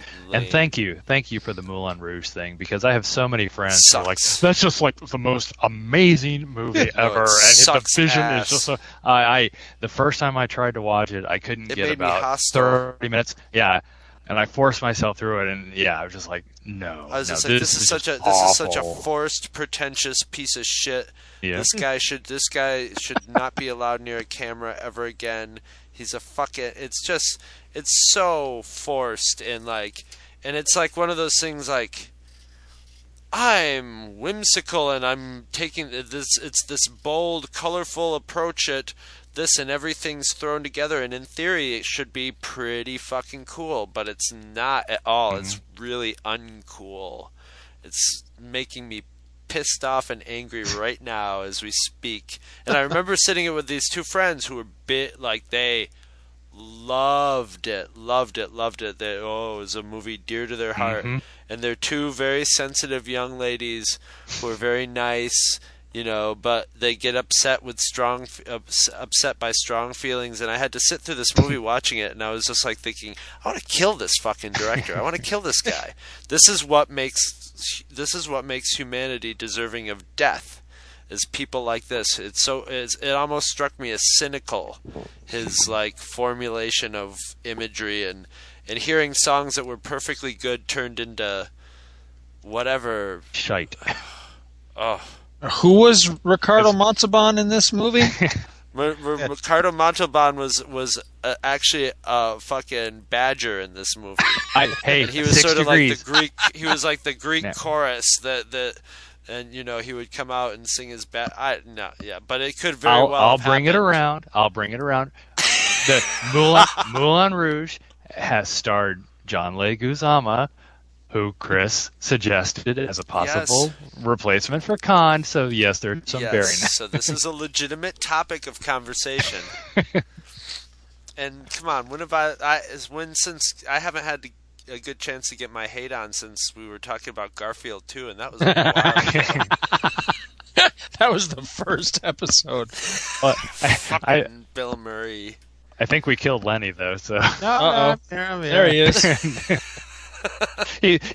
He's sitting there rocking back and forth, holding his copy of Moulin Rouge, going, "Make it go away, make it go away, make it go away."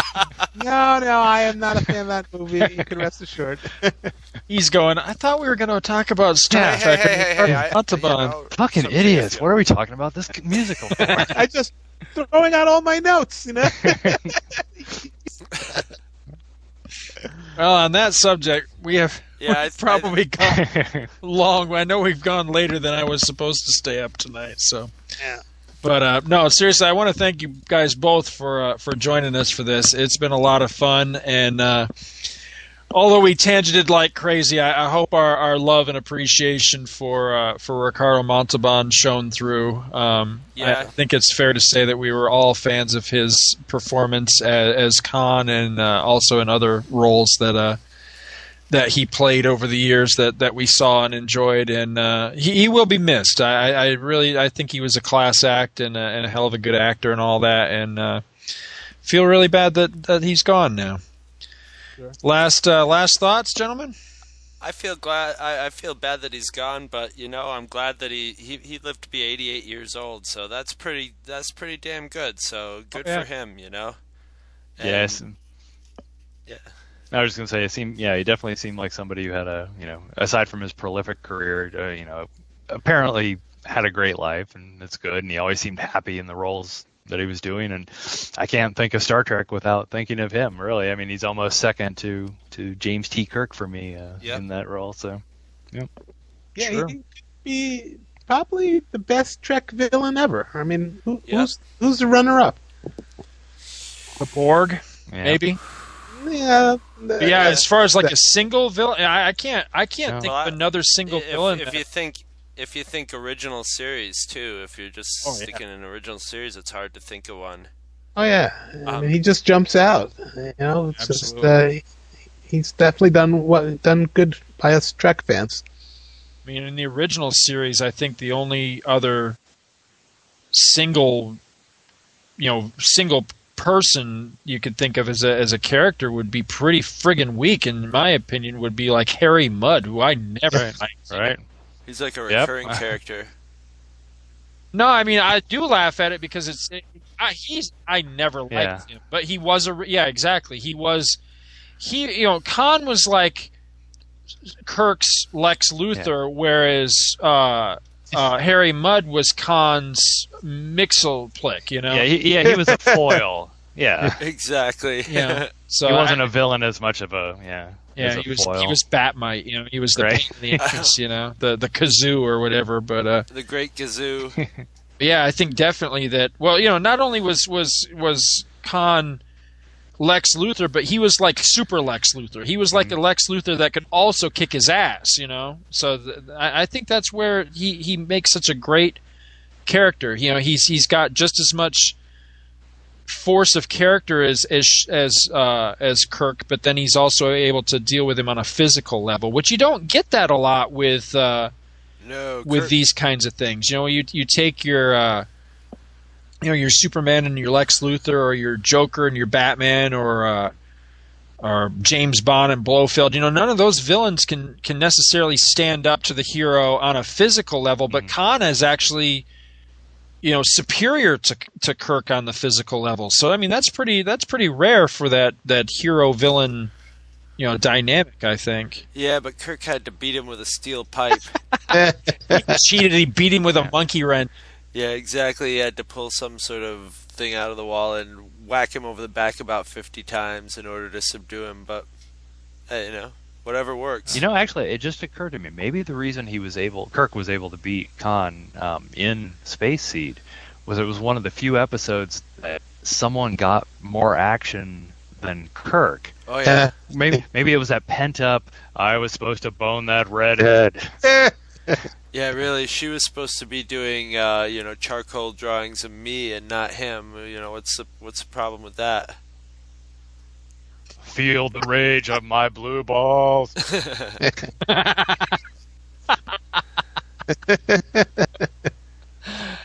All right, guys. Seriously, thanks for joining us for the episode. I've had a lot of fun. We're definitely going to have to get you guys back in because we'll be doing more straight episode reviews, old-fashioned episode reviews than just a general. This was more of just a general discussion. So we'll get you back to do when we do the regular episode. Oh, for sure. The next time an actor dies. Yeah, or the next time one of them drops off, which sadly might not be all that much longer. I mean, these guys are getting up there, so. Yeah, they're no spring chickens. That's sad. Yeah. Well, it's been a pleasure. It's a lot of fun. Yeah, thank you very much. Thanks, guys. Oh, anytime. Others?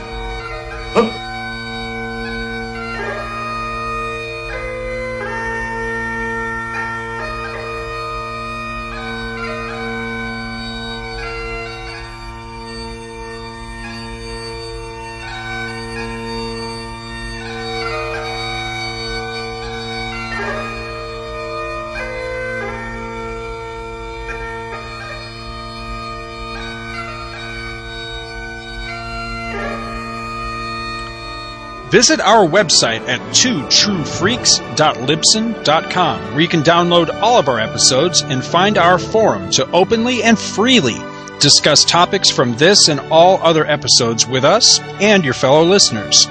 twotruefreaks.libsyn.com is spelled TWOTRUEFREAKS.libsyn, which is LIBSYN.com. You can email us directly at twotruefreaks@gmail.com. And thanks for listening to the Two True Freaks podcast. Two True Freaks has been brought to you today by Damanzo Core of Milan, Italy, and by the letters F and U. No, you can't get away. From hell's heart, I stab at thee. For hate's sake, I spit